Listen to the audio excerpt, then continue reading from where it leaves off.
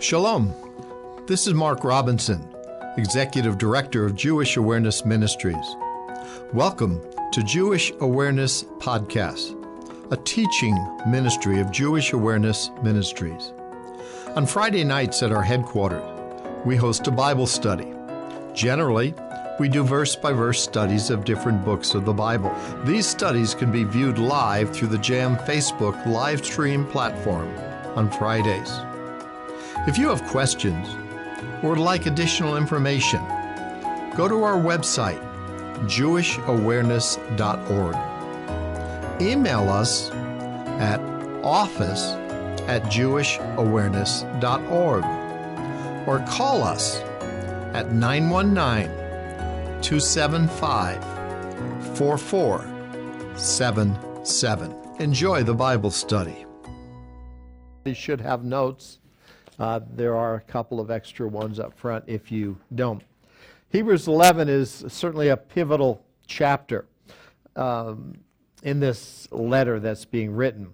What the writer has certainly established up to this point, showing that Jesus is so much better than everything else, from angels to the high priest.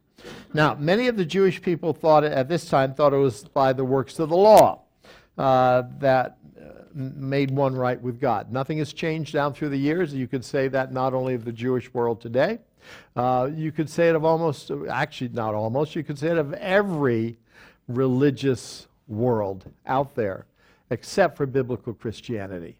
That it's a works salvation, that some kind of law-keeping in the Jewish world would be the Mosaic law to one degree or another, would need to be kept to find favor with God, salvation, if you will.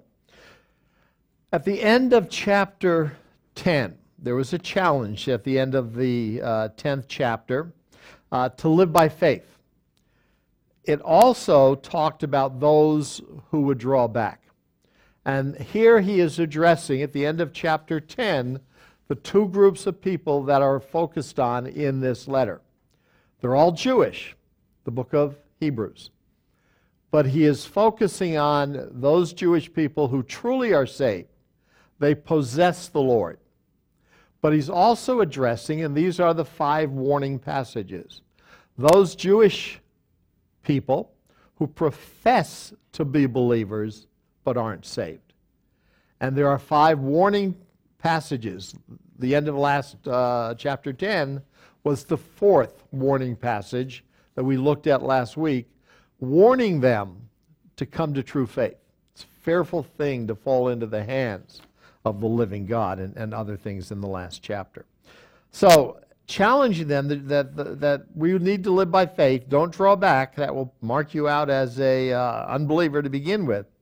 Thus exhibiting spurious faith if they do draw back. Spurious meaning not real, fake.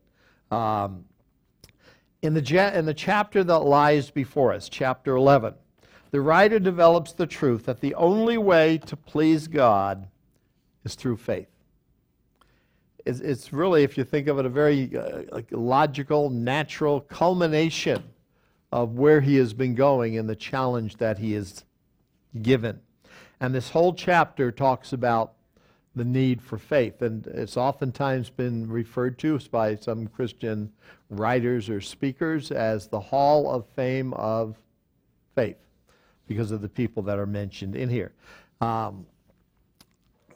It doesn't mean there aren't others that are in the Hall of Fame, if you will. Certainly there are, certainly in biblical times, but you'd only had one short chapter to deal with. So in this chapter, the writer develops the truth that the only way to please God is through faith. He begins this chapter by telling us what biblical faith is. Now, it's not blind faith. How many times have you heard people say, well, you believe it's just blind faith. Like we go to the edge of a mountain with blindfold on and somebody says, jump off, you'll be okay. Everything down below is secure for you. And you jump off, not knowing for sure at all that's not biblical faith. It's not blind faith. It's also not positive thinking faith. It's not, if you believe hard enough, or long enough, something will come to pass. Positive thinking faith. That would be like the health, wealth, gospel type of thing. The Benny Hinns and the Kenneth Copelands and that group. Biblical faith is not positive thinking faith. Faith embraces two realities, and that's what's developed in this chapter, and especially in the beginning. Number one, the Word of God, and number two, the evidence of it in our life. So biblical faith, we'll find, is always based on the Word of God, and if we exhibit biblical faith, there will be evidence of that in our life, is what it's saying. So these are the two realities of what faith is. Now, it starts out in verse 1.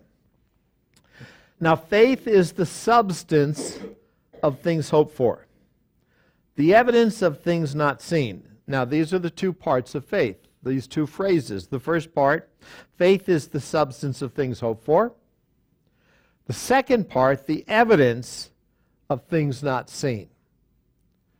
And what we don't want to do, and we'll see this as we go along, in the evidence of things not seen, it's not evidence like an apologetic argument. An apologetic argument is an argument on why we should believe, for example, that the God of Israel is the one true God, that Jesus is the Messiah, that Jesus rose from the grave. There's lots of different biblical arguments or apologetic arguments you can make and offer evidence for those things. That's not what it's talking about here. The evidence of things not seen, ultimately, and we'll develop this, is in your life. That you are acting on things, ultimately, you have never seen. Have you ever seen God? If anybody says yes, please set an appointment with me for next week. I want to talk to you. Send him to Alan? For eyesight? Oh, okay. Yes, that too. Nobody has ever seen God. We haven't seen God. But do you believe in God? Yeah. Well, if you do believe in God, it's going to be evidenced in your life. And so the evidence of things not seen. I mean, you could talk about a whole number of things. Have you ever seen heaven? Think you're going there? I don't think I'm going there. Thank you, April. I know I'm going to heaven. I don't think I'm going to heaven. I know I'm going to heaven. Even though I've never seen heaven, I've never seen the God who is in control of that, if you will. I've never seen Jesus. And you could go on down the list. So the evidence ultimately is in our life and how we live based on what we know is true, even though we've never seen it. And I've mentioned some of those things. So, the first thing though, faith is the substance of things hoped for. Now, so the first thing is the substance or the basis of our faith. Substance, hypostasis, is literally, according to this one biblical dictionary, a setting or placing under. So the substance of faith then is said, this is what undergirds, this is what we stand on, as it were. This is where faith is secure. A setting or placing under, thing put under, substructure, foundation. That which has foundation is firm. That which has actual existence, substance, real being, the substantial quality, nature of a person or thing, the steadfastness of mind, firmness, courage, resolution, confidence, firm trust, and assurance. But the primary meaning of this word, substance in the Greek, is the first couple of them that are there, foundation, substructure, something that's holding up a house, if you will. In this case, the house is our faith. So faith is the substance of things hoped for. So the substance literally could be translated, and was in the Greek world and the Roman world, I should say. The ground, the basis, foundation. It's the Greek word used here is also used for title deed. If you have a title deed to your home, and it's free and clear of any liens, okay? The bank doesn't, you don't owe the bank money. Who does that home belong to? Two wrong answers, one after another. So, So, no, the house belongs to you. If the title deed is in your name, it's yours. Now, if you disobey the law, you can lose it. If we disobey the Lord, we can lose rewards. We don't lose our faith. Wrong answer, Bob. Wrong answer, Kevin. No, if you have a title deed to something, it's yours. You own it. It's yours. That's what the word substance is. It's our title deed. It proves that we have it, if you will. It states that it belongs to you. So what then is the title deed, or the foundation, or that substructure of our faith? Romans 10:17. Faith comes by hearing, and hearing by the Word of God. The substructure, the foundation, the title deed that produces our faith is always the Word of God. It's never blind faith. It's never positive thinking faith. It's not you think hard enough and believe hard enough and believe long enough, and God will do it. It's always based on the Word of God. So the substance is the Word of God. That's the foundation for our faith. Now, the evidence of faith.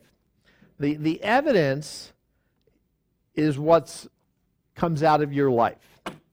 It's the conviction in your life. It's the acting out of your faith in your life. If your faith is real, there'll be a resulting change in your life, even if you haven't seen the end result, no matter what the circumstances. So the evidence is in your life. And think of the book of Hebrews. He's talking to two groups, one group of people, the Jewish people, made up of two groups, if you will. Those who are truly saved, those who possess the Lord. But those who are only professing believers, they're not saved, they're just giving lip service to it. Well, what do you think is going to happen to those who are only giving lip service? They're going to ultimately not produce the evidence. Where true believers will produce the evidence. They'll follow through on what the Word of God says. That's the warning. That's what he's telling them. If you're truly saved, you're going to act on it. You're going to evidence in your life what has taken place. Now, things not seen, those are promises God has given us that we don't see. It's just promises.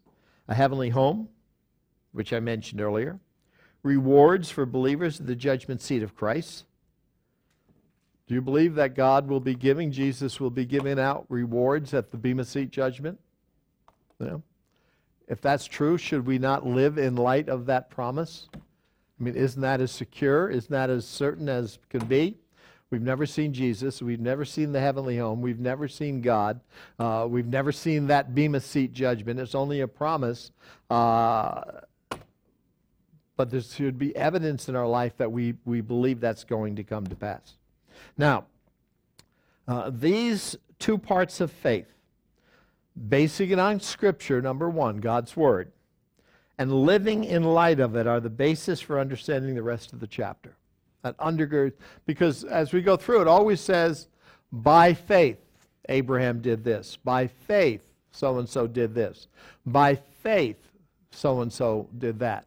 So what they did was always then based on the Word of God, and they lived out what they were told to do because they believed the title deed. They believed the Word of God, and it was evidenced in their life by what they did. So, for by it, the elders obtained a good report. It is faith. By faith, the elders obtained a good report. It equals faith, which equals evidencing their conviction that God's Word would come to pass. So by their living out their belief system, they obtained a good report from God. Now, let me give you some examples. First one, Matthew 15. We'll just read it first. Jesus commended this woman for her great faith. Verse 21.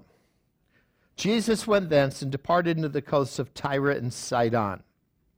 Tyre and Sidon is in the area that we would refer to, what country today? Lebanon, yes. So Jesus went up into the area of Lebanon, and behold, a woman of Canaan came out of the same coast. So she was a woman of Canaan. Was she Jewish or was she Gentile? Gentile. She came out of the same coast and cried unto him, saying, Have mercy on me, O Lord, thou son of David. My daughter is grievously vexed with a devil. But he answered her not a word. And his disciples came and besought him, saying, Send her away, for she cries after us. But he answered and said, Jesus answered and said, I'm not sent but unto the lost sheep of the house of Israel. Then came she and worshipped him, saying, Lord, help me. But he answered, and again Jesus responds to her and says, It is not proper, not meet, to take the children's bread to cast it to dogs. And she said, Truth, Lord. Yet the dogs eat of the crumbs which fall from their master's table. Then Jesus answered and said unto her, O woman, great is thy faith. Be it unto thee even as thou wilt. And her daughter was made whole from that very hour. Now consider this whole scenario. Put yourself in this woman's shoes. Look, this woman Gentile woman, comes from the coast of Lebanon, Tyre and Sidon. She comes and cries unto the Lord with her daughter being grievously demon-possessed and all the ramifications that go with that. How did Jesus respond initially to her? Look at verse 23. He didn't. He answered her not a word. He ignored her. Didn't pay any attention to her. Now,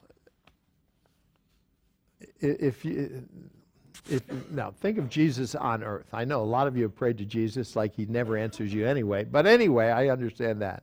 But here she comes to Jesus in the flesh, this one who she's obviously heard a lot about, and he totally ignores her.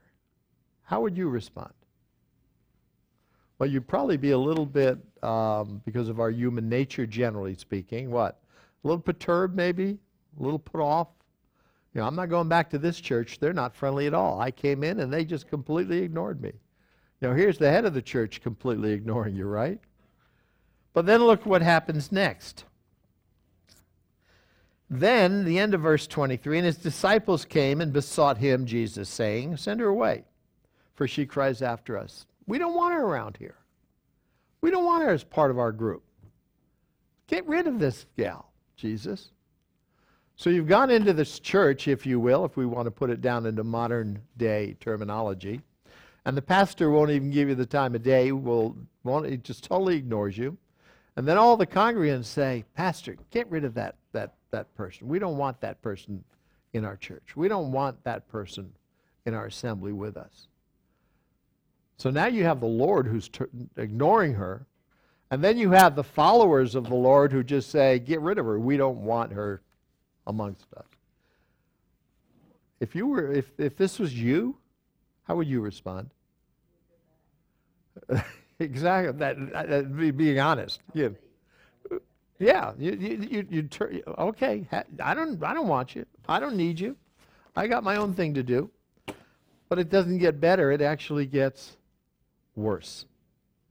Look at verse 24. Jesus answered and said, I'm not sent but unto the lost sheep of the house of Israel. I haven't come for Gentiles. I've come for Jewish people. You're a Gentile. I've only come for Jewish people. You don't fit into the program. Oh my. This is coming from the lips of Jesus. First he ignores her. His followers say, get rid of her. And then Jesus says, we only want Gentiles Jewish people in this group. We don't want any Gentiles. Like you go to the church and they look you up and down and say, you're the wrong age, you're the wrong economic bracket, we don't want you in this church, you don't fit what we're looking for. We only want these type of people and you don't fit. If you haven't left before, what's your propensity at this point? If you're honest. to leave. She was persistent. Look at verse 25. Then came she and worshipped him, saying, Lord, help me.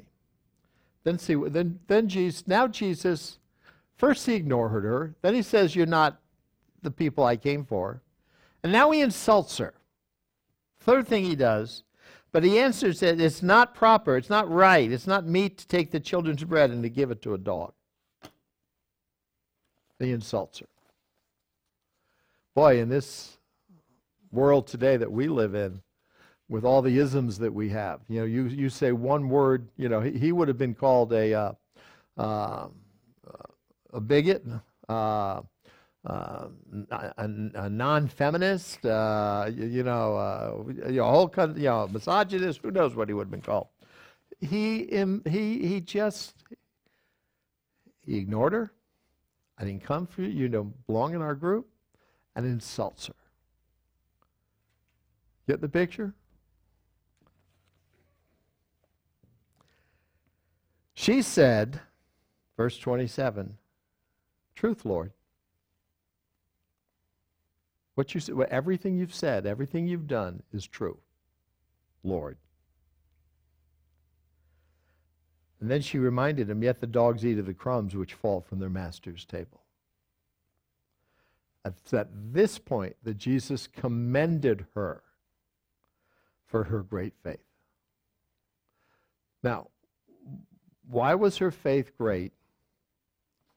And what made her or caused her to continue on with him instead of just turning tail in a huff and leaving?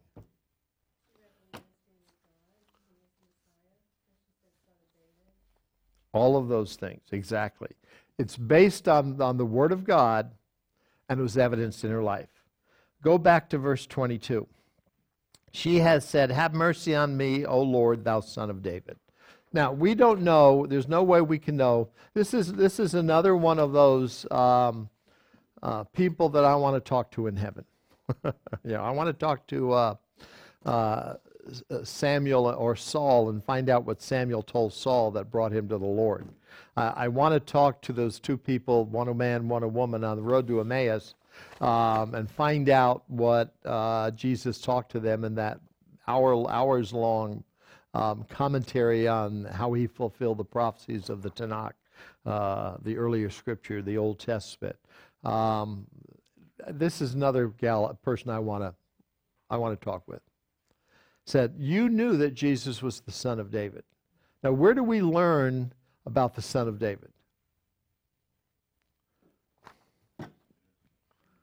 The Bible, right? And the Bible talks about the Son of David being the king, the Messianic king.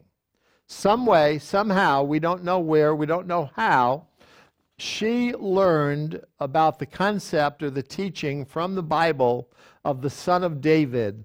And she knew somehow, some way, that Jesus was from the family of David, fulfilled that prophecy, and was the Son of David. It's a messianic term. And so she's attributing to Jesus messiahship. Now, I don't know how she learned that. Nobody knows how she learned that. But it's evidenced in her life that she had come to a settled reality in her heart, in her mind, in her very soul and being, that the Son of David who would come is the Messiah of Israel, and Jesus is the one. There's no other. She could only come to that by comparing the Scripture with his life. It's based on the Word of God. Then as we go on, when he says, let's just put verse 24. But he answered and said, I am not sent but unto the lost sheep of the house of Israel. Was this a true or a false statement by Jesus? Now, if you say true, I'm going to ask you why. Pardon? Yes, that's the easy answer. Yes. But why? Yes, he can't say anything false, so everything he says is true.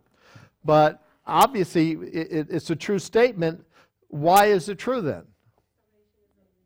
Salvation is of the Jews. Initially, The kingdom had to be, and that's what the book of Matthew is all about. The book of Matthew, Gospel of Matthew is all about. Initially, the kingdom had to be solely offered to the Jewish world, the Jewish people. That's what the disciples were commanded to do. That's what he is saying. This is not only this not a false statement because he can't say anything false, but it's a very biblically based, true statement that when the Messiah would come, he would offer the kingdom to Israel. Now, we know from other scriptures that what would the Jewish people do with the offer of the kingdom? They would reject it. They would turn from it, and then the gospel would turn around. The gospel would go out to the world, and that was God's from the beginning, but it had to first go to the Jew and then ultimately go to the Gentiles. So not only couldn't he say anything false, but what he said was spot on, was exactly true.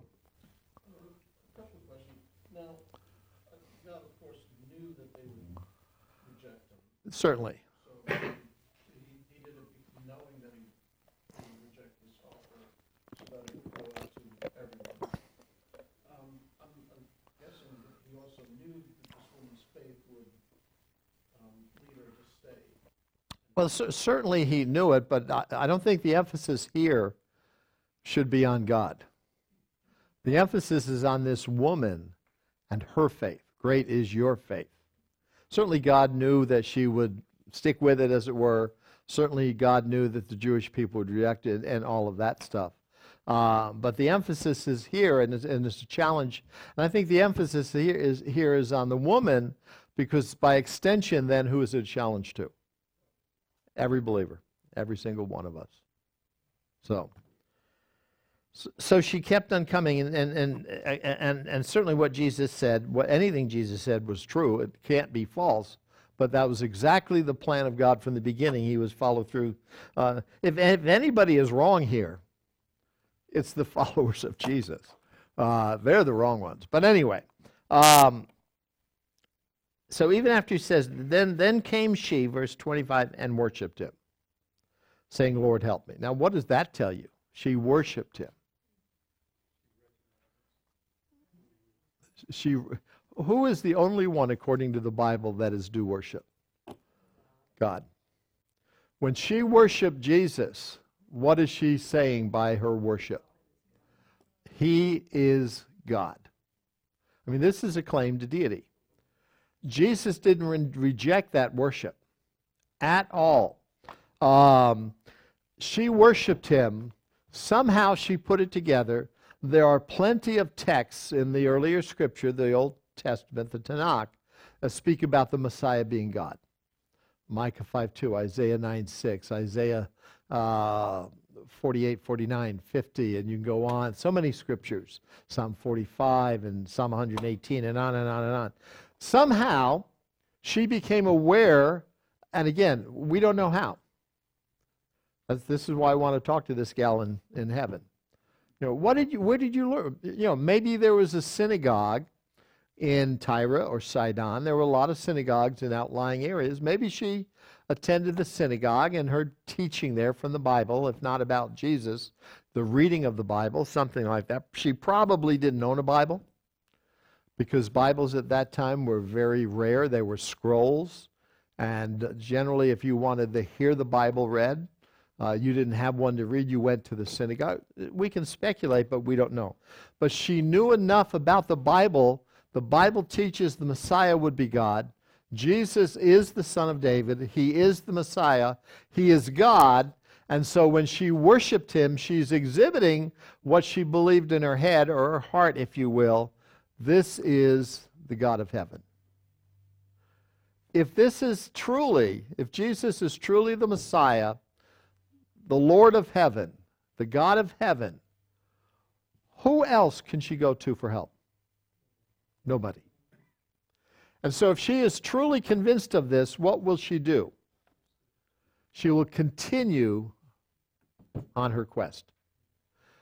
She never said even when Jesus insulted her, it's not meet to take the children's bread and to cast it to dogs. In other words, at this point in history, the children's bread is for the children of Israel. And you don't take that and give it to the Gentiles at this point. That's what you want me to do.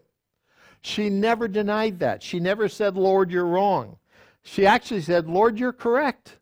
She never denied his teaching. She never said it was erroneous. She always said it was correct. And then she just made the observation, but even the dogs eat the crumbs and fall from the master's table. She was driven to Jesus by what she knew from the Word of God about who he was, Messiah, very God himself. And she knew that the only place she could get a response to her need was from him. Nowhere else was, and so she kept on coming. It didn't bother her that he ignored her. It didn't bother her that the disciples didn't want her around. It didn't bother her that Jesus said, I've only come for the lost sheep of the house of Israel. In this time of God's plan, that was true. It didn't bother her that he then called her, in essence, a dog. This is the God of heaven. This is the true Messiah. Where else am I going to go? And she showed it by what she did. And then Jesus commended her. Oh, great is thy faith. And her prayer was answered. But don't miss it. Her drivenness, that she wouldn't stop, was based obviously on her knowledge of who Jesus is. Was, is, however you want to put it. Still is. She knew he was the Messiah. She knew he was the Lord. The only place she would learn that is the Word of God. And the Word of God, it was her foundation. The Word of God is true. It's my foundation. It's my it's my subterranean structure. It holds me up. I can only live based on the Word of God. And it's the evidence of things not seen. So it's flowing out of my existence, flowing out of my life. And what I'm doing is just following through on what the Word of God says, and I believe it 100%. That's why I'm continuing. Turn the page over. I summarized it for you. 2 obstacles this woman had to overcome. The disciples' rejection, Jesus' rejection. 2 clues why she was commended for her great faith. Thou Son of David is a messianic term, and she worshiped Jesus. Now, consider Elijah and the treatment of Elijah in James chapter 5 in verses 16 through 17. Confess your faults one to another, and pray one for another that you may be healed. The effectual, fervent prayer of a righteous man avails much. Now, confess your faults one to another, pray one for another that you might be healed. That alone is worth a study because it has been so misunderstood here. Without going into detail, let me just tell you what I believe it's speaking of. You're confessing your faults one to another. This person has sinned against somebody. And he is being told, the elders are called for healing. If you want to get healed, you have to get right with that individual that you've sinned against. And when you confess your fault, your sin to that individual, then you can be healed. And the effectual, fervent prayer of a righteous man avails much. Now, then he gives Elijah, or Elias in the King James, but Elijah as an example. Elijah was a man subject to like passions as we are, no difference than us. He prayed earnestly that it might not rain. Remember with the prophets of Baal in 1 Kings 17 and 18. He prayed earnestly that it might not rain, and it rain not on the earth by the space of 3 years and 6 months. Now, we could have added, or I could have added, the other back end of that whole story, because what happened after the situation with the prophets of Baal? Elijah did what? He prayed and it rained.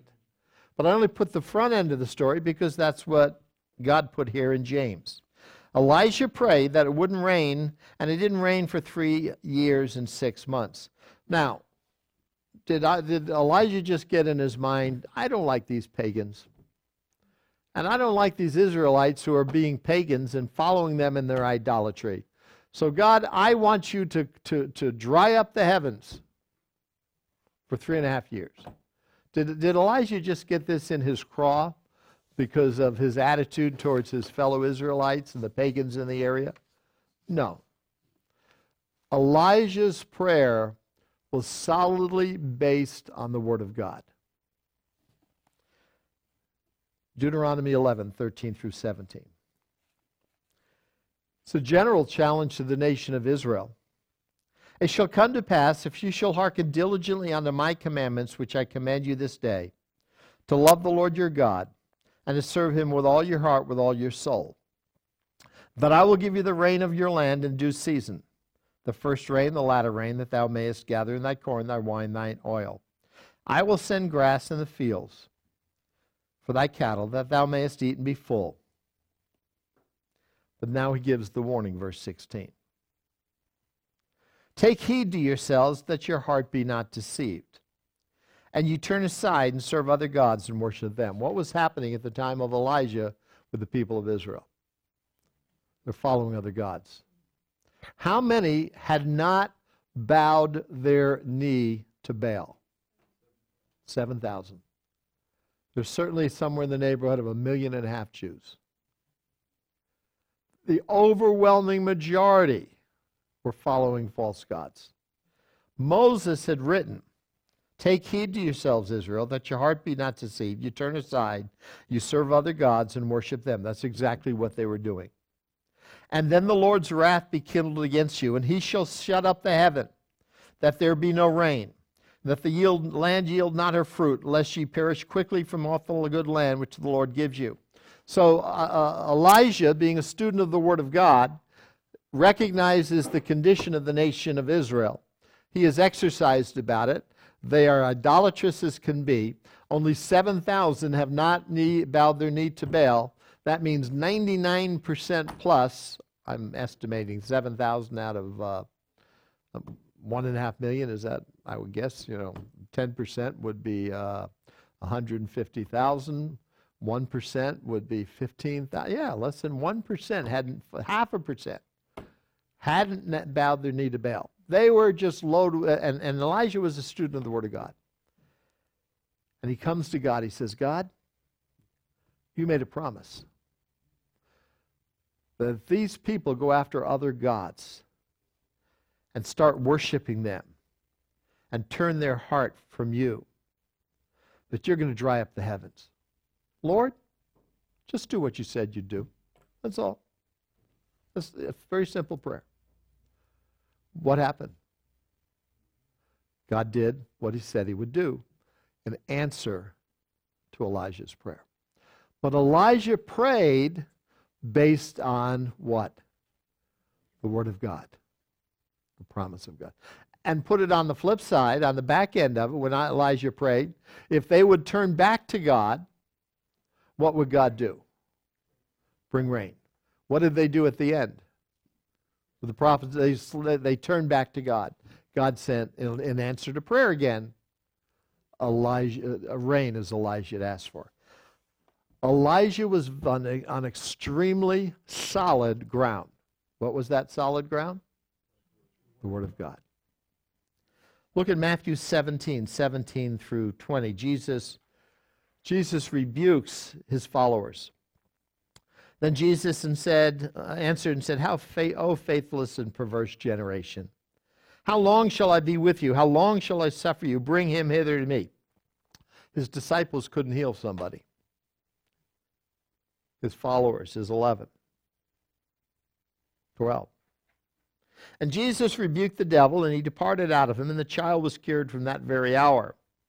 Then came the disciples to Jesus apart and said, why could we not cast him out? And Jesus said unto them, because of your unbelief. For verily I say unto you, if ye have faith as a grain of mustard seed, ye shall say unto this mountain, remove hence to yonder place, it shall remove, and nothing shall be impossible unto you. They were faithless. They had unbelief. Jesus rebuked them. Now, was it that they should have just believed hard enough? Oh, Lord, I know you can do this. Do it. But they didn't believe hard enough? Jesus called his disciples faithless because they could not heal the man's son. Jesus said they were unable to heal the boy because of their unbelief. Earlier, Matthew 10:1 records that Jesus had given them the power to heal this type of sickness. 10:1 reads this way. When he had called unto him his 12 disciples, he gave them power against unclean spirits to cast them out, to heal all manner of sickness and all manner of disease. That was a promise directly to the 12 from the very Word of God. Wasn't whatever Jesus spoke the Word of God? How solid is that promise to the... It's not a promise to us. It's a promise to the 12, the apostles, the disciples that followed him, which would have included Judas in that group. I understand that. But the promise was based on the Word of God, what Jesus said. The problem was the apostles, we remember what he said, but I'm not really sure he meant it. Because if they would have believed that and evidenced that in their life, that demon would have been cast out. But they didn't really believe it. They questioned it. They doubted it. Instead of standing sure on what Jesus had said and following through. And they didn't evidence it. So it would be kind of like when Peter walked in the water, looked at the waves. Same type of thing. Yeah. Why did Peter walk on the water? Same type of thing. He was obeying what? The Word of God, which was the words from Jesus. And when he obeyed the Word of God, he walked on the water.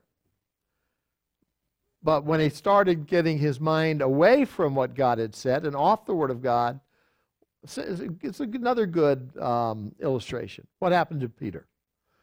Started to sink. But when he based what he was doing and believed the Word of God, and it was evidence in his life, things happened. Same type of thing. Faith is always based on the Word of God. And I've tried to share this with you in the past. One of the things, I don't know if I have it down here, I'll mention it. Mention it again. I don't have it. But salvation. I don't think I talk about. When we pray for someone to be saved, it's not wrong to pray for someone to be saved. I've heard people, maybe we should just pray for the whole world to be saved then. Is the whole world going to be saved? Why do we know the whole world is not going to be saved? The Word of God. It's much better to pray. It's always better to pray and believe based on the Word of God. I wish there was a passage in Scripture that said that my brother or brothers and sister would be saved. I'd claim it yesterday. There's no passage like that. There's no passage there for your spouse, your children, your relatives, your friends. But there are passages, for example, that tell us when the Spirit of God has come into the world, John chapter 16, that He, the Spirit of God, will convict the world, unsaved people, of sin, of righteousness, of judgment to come. Sin is their problem. Righteousness is their antidote, Jesus. Judgment to come is what happens if you don't accept Jesus. The Spirit of God, that's the pre-salvation ministry of the Spirit of God. And I am totally convinced, if you pray for Gerald, George, Frank, our three amigos, don't pray that they get saved. They may get saved, they may not get saved. Do I want them to get saved? Certainly. But if we would pray, Lord, convict them. Without Spirit conviction of someone, they're never going to get saved. Convict them of their sin. And how many times have you heard me pray that for individuals, lost people? Convict them of sin, of righteousness, and judgment to come. And them, not just generally speaking, convict George, convict Gerald, convict Frank.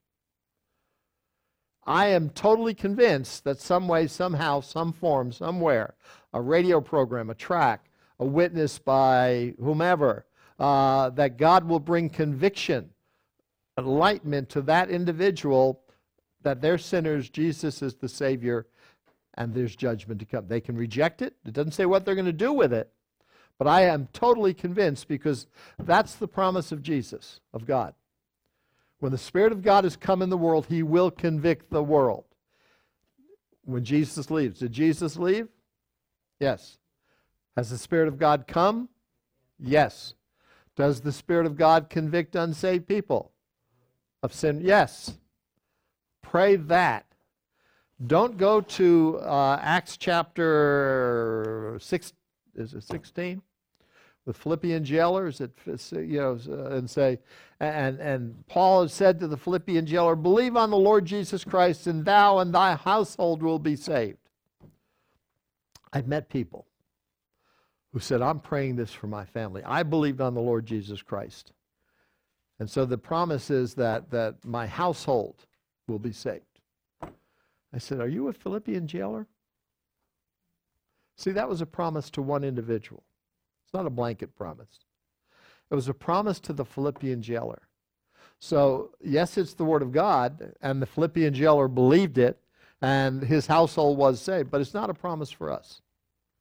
It's a promise for a Philippian believer, a Philippian jailer. John 16 is a promise to us. Look at verse 3.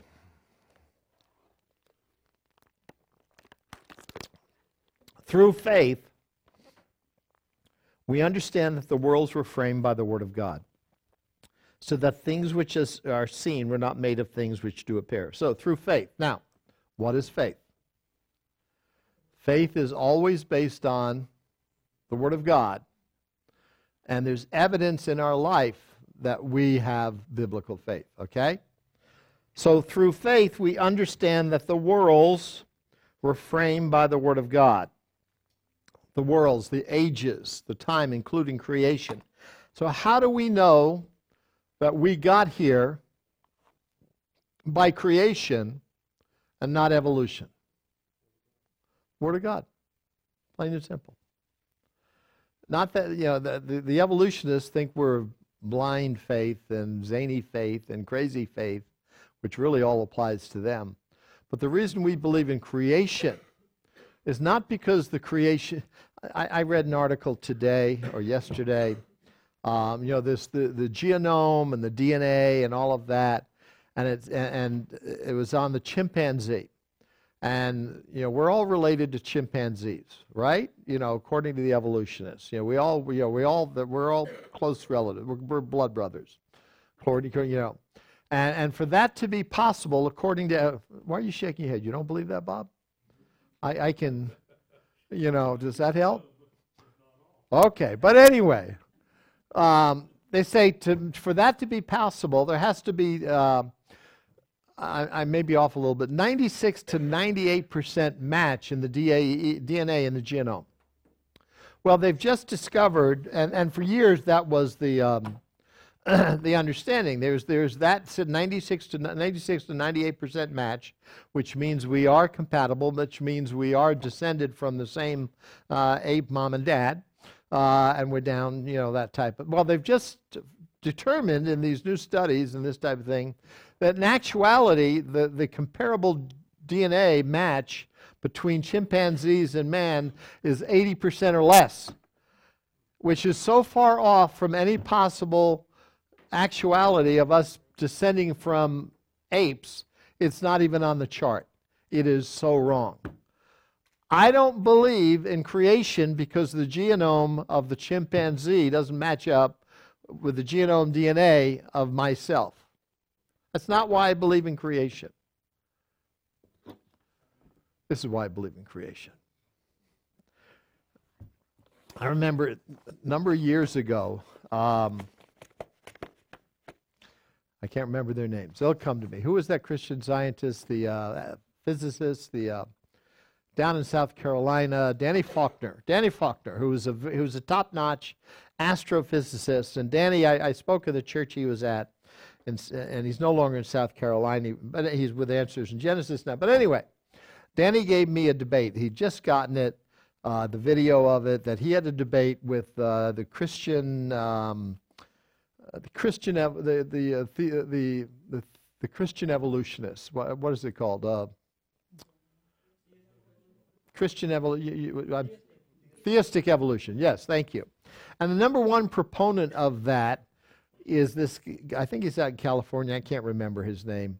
It'll come to me. I won't call you at 3 in the morning. So he had a debate with him. He said, "Will you listen to this? I'm just curious." And nobody else would listen to this except those who were at the debate. This is the first release of the DVD, and he asked me to listen. So I did. And I sent it back to him with one comment, one sentence, 2 sentences. I said, "Danny, it's very clear." I said, "Hugh Ross," I knew it'd come to me. Hugh Ross, Dr. Hugh Ross, he argues from science to the Bible. Dr. Faulkner, Danny, you argue from the Bible to science. It's a world of difference. And he wrote back and he said, "You nailed it. That's exactly it." Hugh Ross elevates science above the Bible, and so reads science into the Bible to come up with theistic evolution. Where a creation scientist goes from the Bible to science and says, no, where science contradicts the Bible, science is wrong, Bible is right. Yes?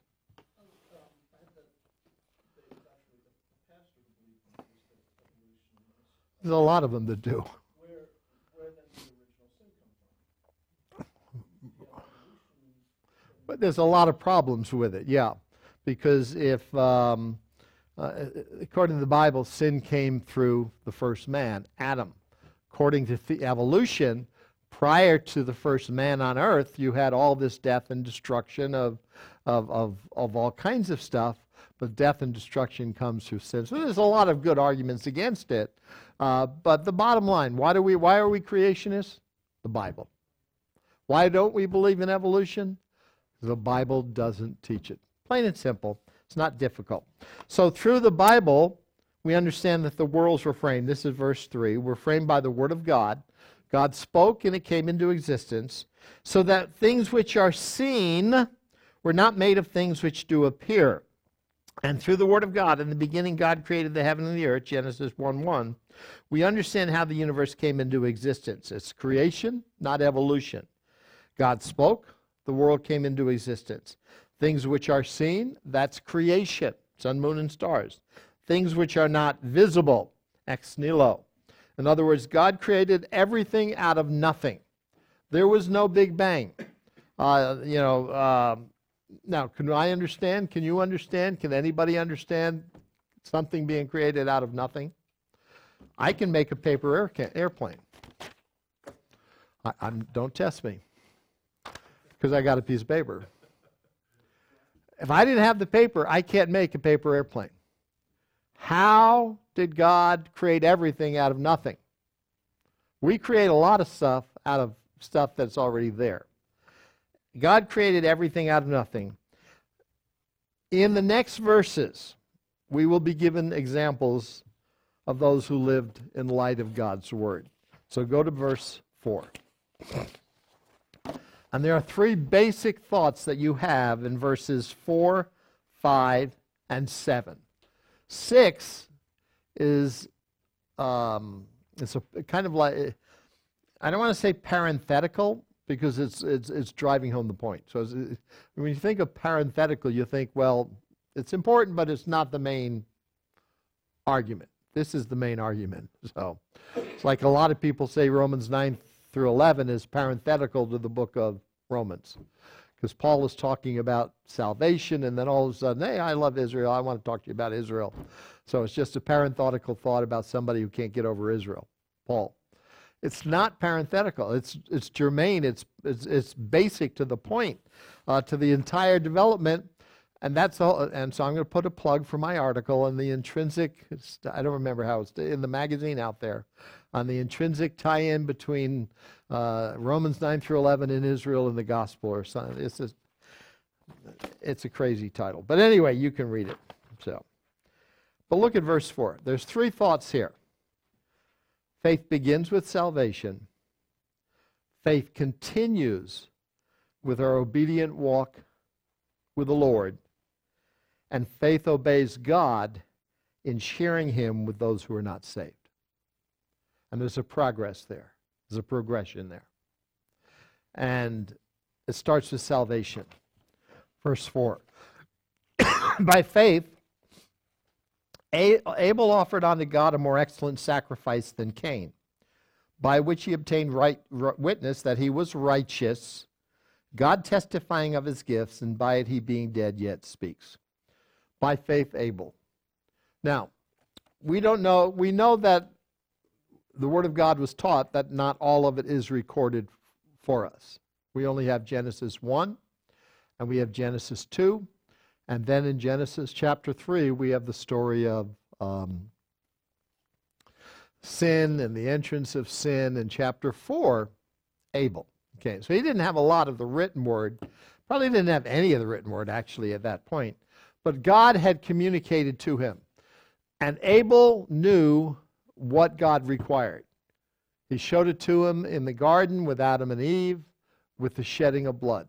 He knew there had to be the shedding of blood for the remission of sins.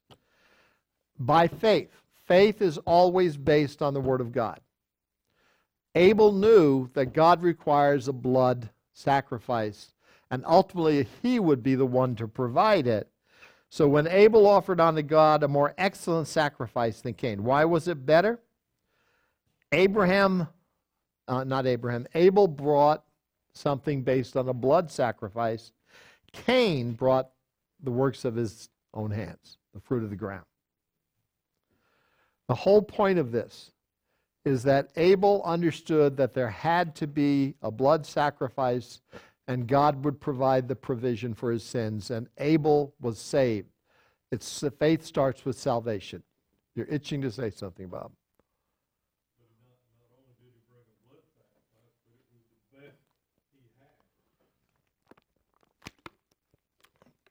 Okay, thank you. So it's the best that he had, but it was a blood sacrifice.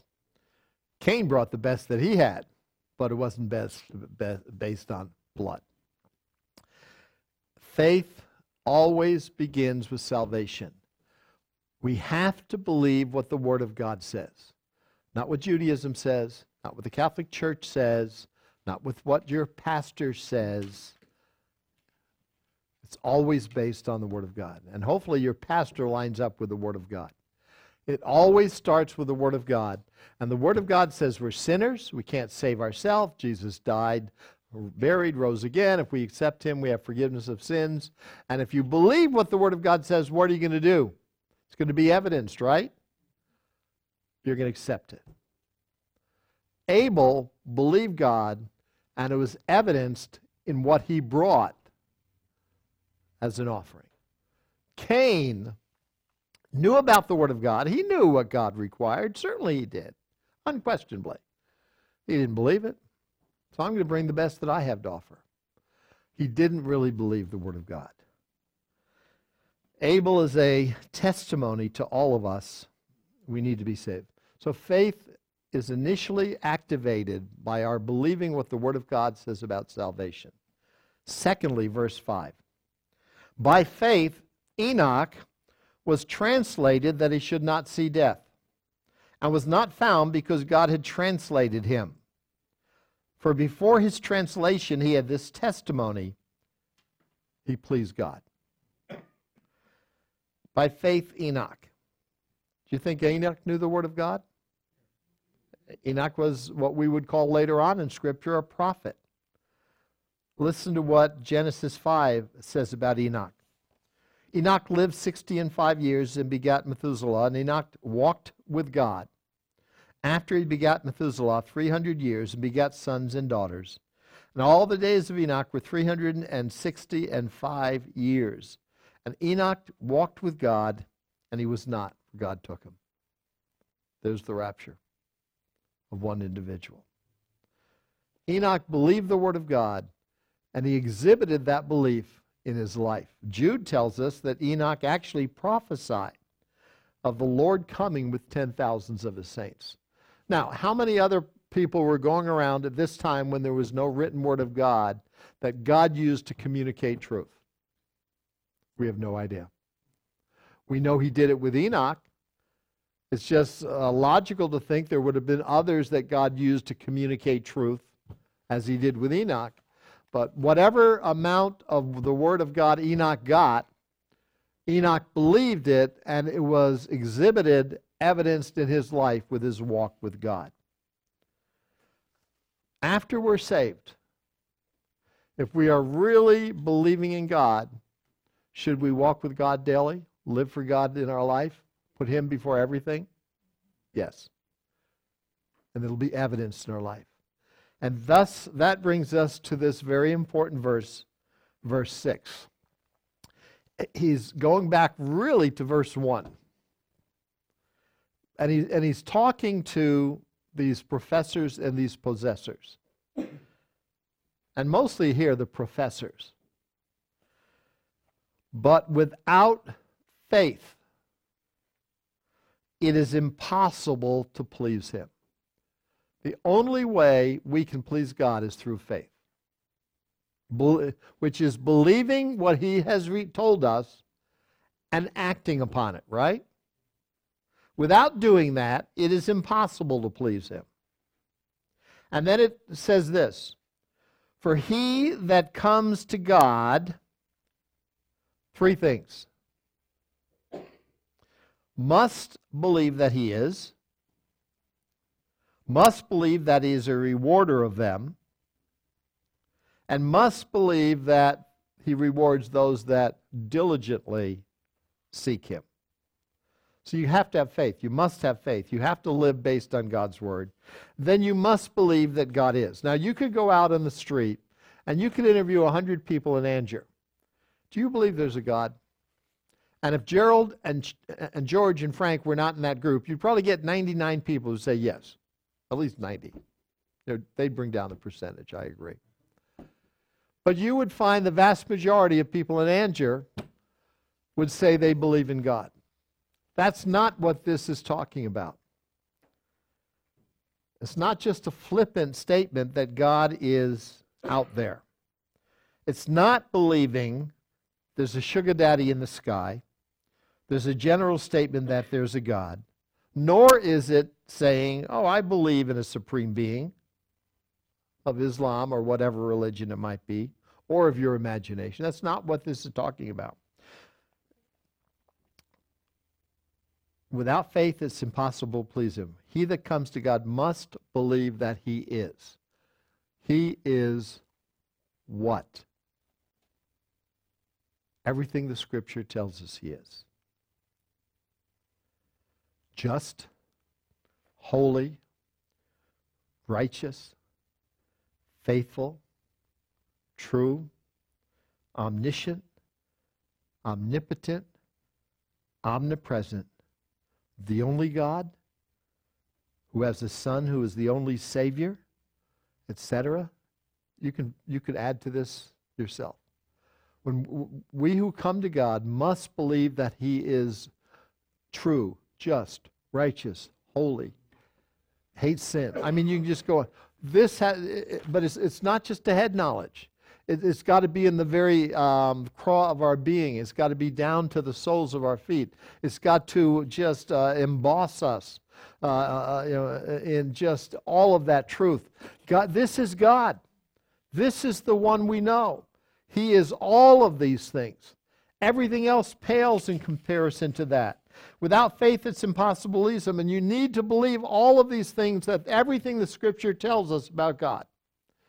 And through your years of studying the Bible, you've heard it at church, you've heard it in Bible study, you've seen it in your personal reading, all of these things about God. You must believe that God is all of these things in the very depths of your being, and you must believe that He is a rewarder. God is out there to bless us if you're His children. God is out there to reward us if what? We diligently seek Him. There's a Bema Seat judgment where we will get rewards for our service. There are 5 crowns. There are blessings that we can get here on earth for serving Him. But we have to diligently, what does diligently speak of? You set your mind to it, and you keep at it. You have to diligently seek after God. You're not going to please Him unless you have faith. You've got to believe He is who He says He is. You've got to diligently seek Him and follow Him, understanding that this God will reward you for faithful living. Then verse 7. By faith Noah, being warned of God of things not seen as yet, moved with fear, prepared an ark to the saving of his house, by the which he condemned the world and became heir of the righteousness which is by faith. Noah, we are told, chapters 6 through 9 tell us of his life, by the way, in Genesis. But 2 Peter 2:5 tells us Noah was a preacher of righteousness. Noah knew the Word of God. What was the Word of God that Noah heard? Noah, it's going to rain. Noah didn't say, God, what are you talking about? I'm in the middle of a desert. There's never been rain that's water's come from the sky. It's always come up from down below. And God, you tell me this water's going to come down from the heavens? Come on, God. No, that was the citizenry. Those are the people who mocked Noah. Noah just started building. Build me an ark in the middle of a desert because it's going to be a big rain. He built this huge ark. You want to know how big it was? Go to Kentucky. You'll see how big it was there, because Ken Ham has built a model of it. Build this big boat in the middle of a desert. It's never before had water come down from heaven. And so what did Noah do? He built it. And he warned the people that rains, and you know what oh, come on, Noah, water from heaven? That's impossible. Never happened. It just can't happen. Never happened, never will happen. You're dreaming. God told you that? You're a crazy old man, Noah. Noah believed God. And he evidenced that belief in what God told him by how he lived and what he did. And he witnessed to the world as a result. But Noah's faith and what he did was based again on the Word of God, evidenced in his life. You want to? 120 years before it happened, yes. So, yeah, you had to get the lumber, and and he didn't have a lot of workers. He and his wife, and she was cooking and cleaning all the time, probably, and it took a whole long time, but he did it. He did it. 120 years. But the whole point that this chapter is making is Noah heard the Word of God, believed the Word of God, acted on the Word of God. It was evidenced in his life, even though he was mocked and ridiculed for 100+ years. Faith is based on what the Word of God says, evidencing what you say by the way you respond to the Word of God. That's what faith is. Faith is the substance of things not seen. It's based on the Word of God. It's our foundation. It's the evidence of things not seen. The evidence is you're living out your life, even though you've never seen God, never seen heaven, never seen any reward, never seen anything else. But you know that this is real because the Word of God tells you, and you live in light of the Word of God, even though to this point you've never seen God, never seen heaven. But one day, our faith will be sight when we go to heaven. So this is such a pivotal chapter on what faith is. Any thoughts? Questions? Let's pray. Father, thank you for the Word of God. Lord, it is our foundation. It is our title deed.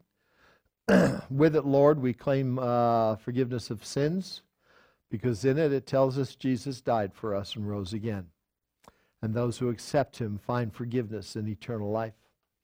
In it, we find how to live for you, how to walk with you. In it, we are told to witness and tell others about Jesus.